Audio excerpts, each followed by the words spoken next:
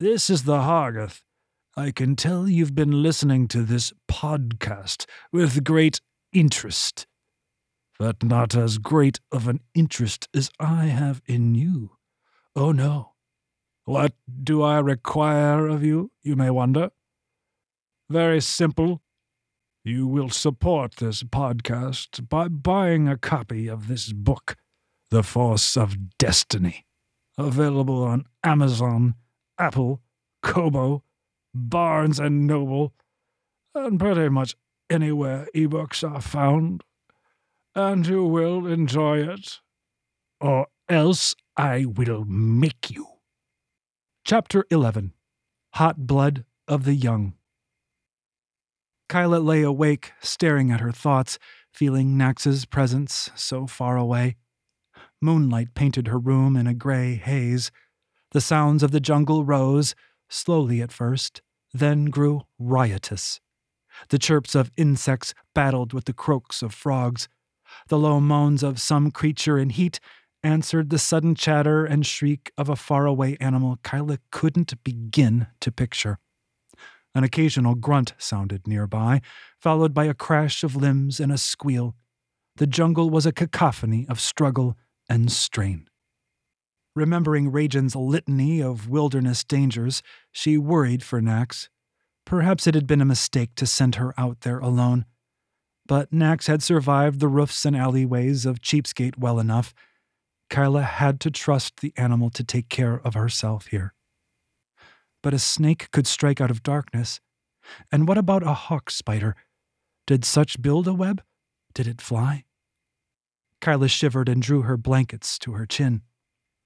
A small cry rose just beyond her patio door. It was weak and high-pitched. It sounded like the meow of a cat. It wasn't Nax. Kyla knew she was miles away now. She got out of bed and slipped into the night. The ocean breeze lifted the hem of her nightgown and caressed her bare legs. With the deepening night, the air had cooled. It sent a wave of goose flesh over her limbs. She drew Cain. The feline cry came from behind the prince's ward. Kyla edged around the structure and peeked into the dimness beyond. The moon was high now, and Kyla's eyes quickly adjusted. Pressed close to the rear of the ward was a cat. It wasn't Huff or Nax or Ollie.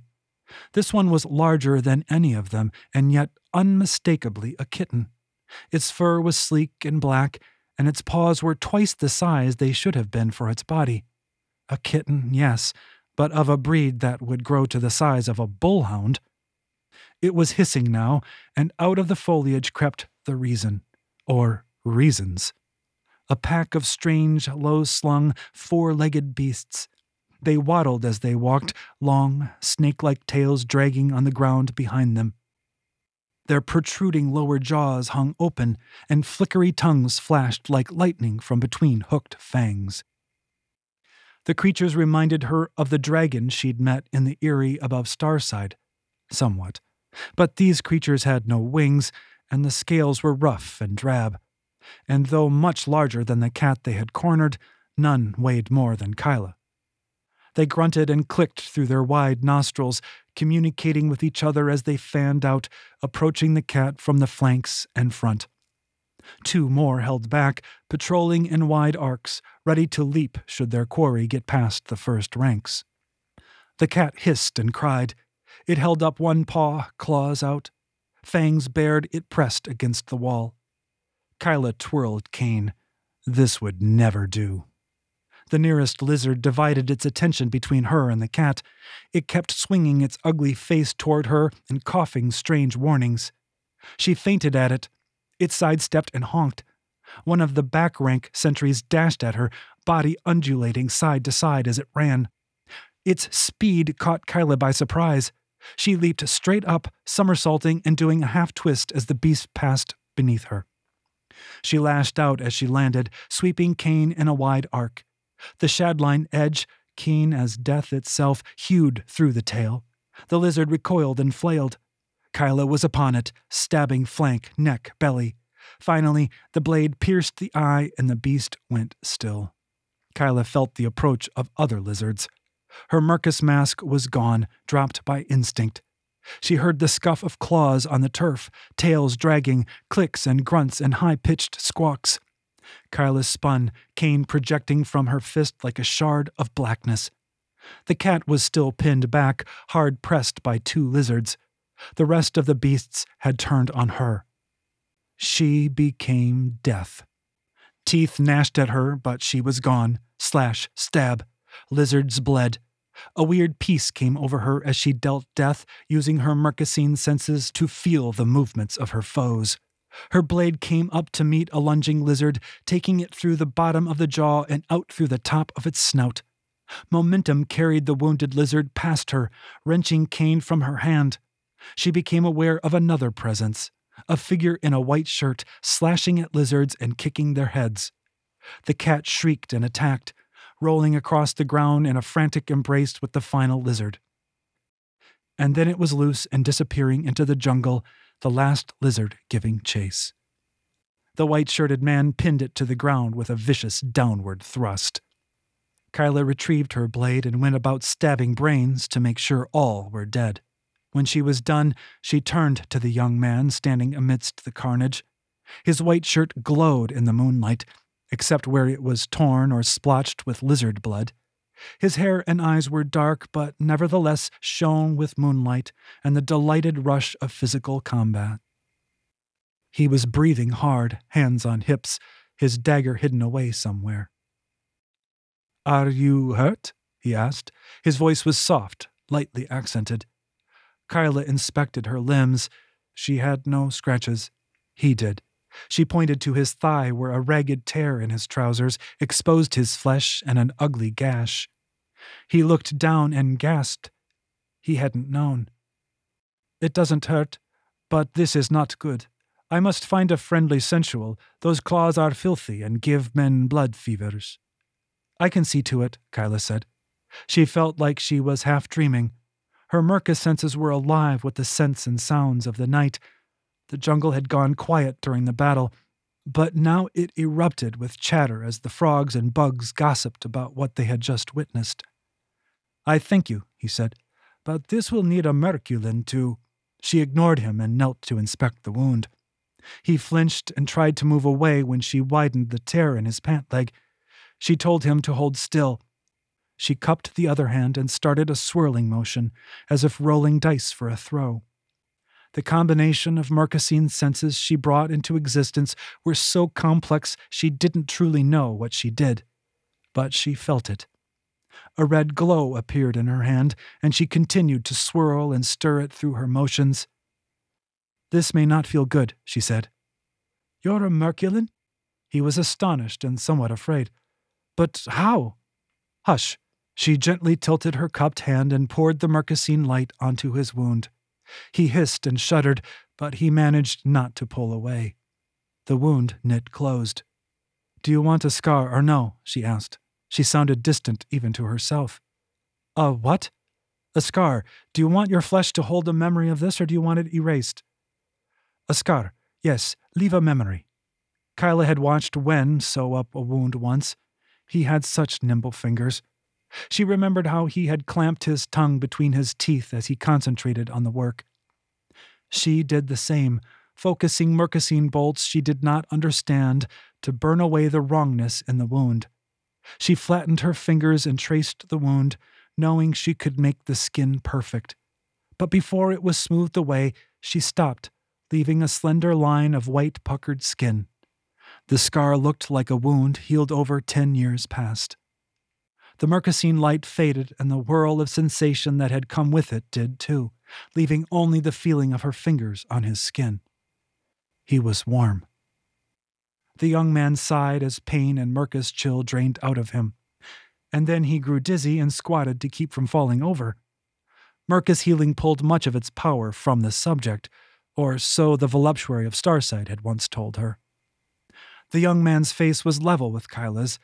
Beneath the sweat and grime and splatters, he was pretty. No, that wasn't the right word. Neither was handsome, but she liked his face. So she knelt there, lizard blood wetting her bare knees, liking his face. He looked at her with amazement. "No one can do what you just did." Suddenly uncomfortable under his stare, she stood and put up her murkacine mask. He had been shedding too much heat anyway. Yes, and he'd been looking too deeply into her eyes. She didn't know him.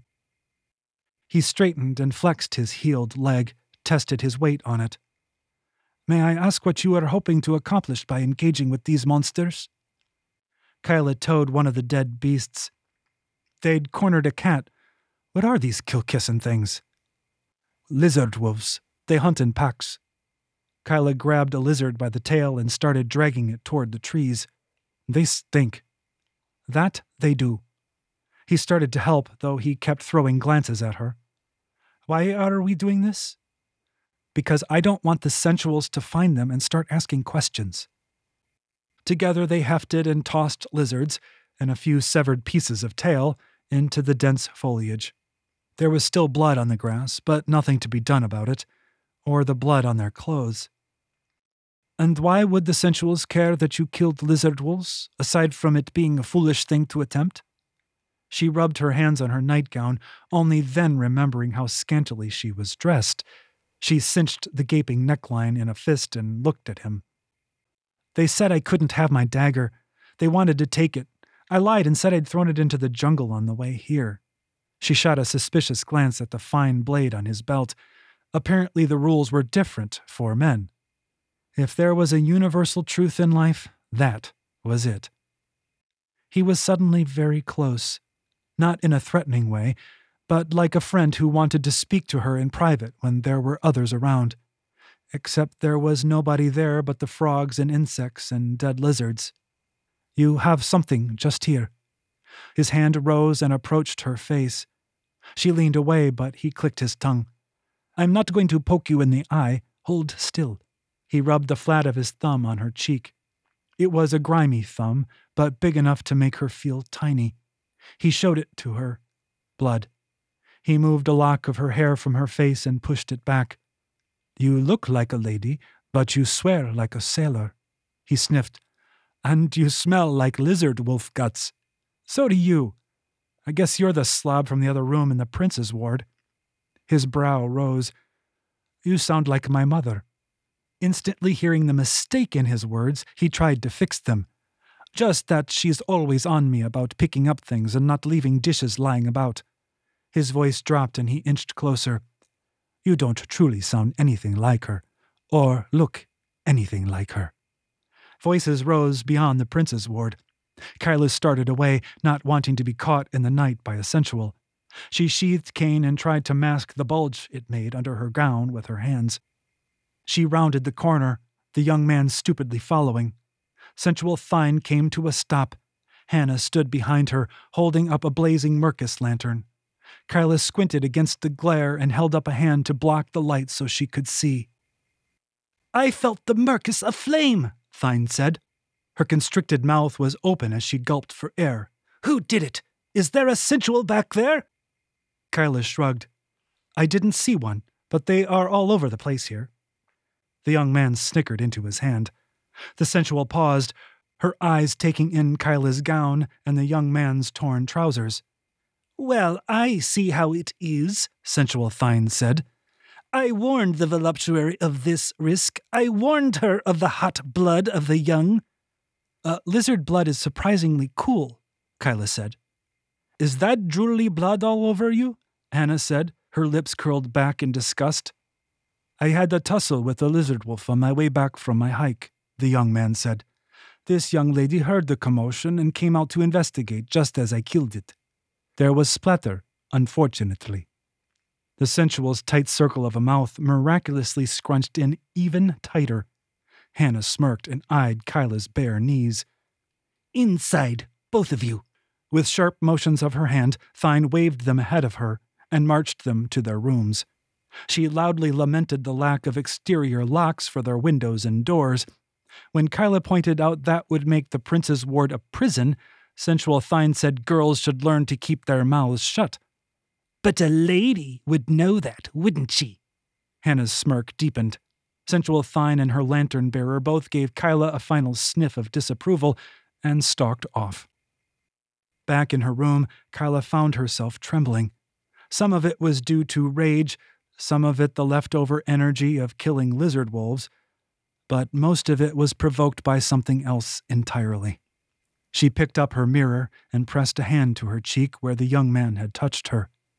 The skin there seemed to burn, not painfully, but with a heat that sank in deep and would not dissipate. A while later, Penny showed up, bearing a bucket of steaming water. Her eyes were dark, hair plastered to one side of her head from sleep.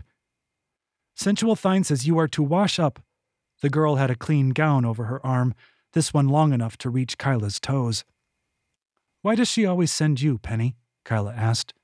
"How did you get on the wrong side of her mind?" "I asked questions."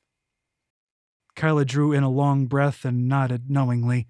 In her best snob tongue, she said, "A lady would know better." Penny allowed a grin. "What would either of us know about being a lady?"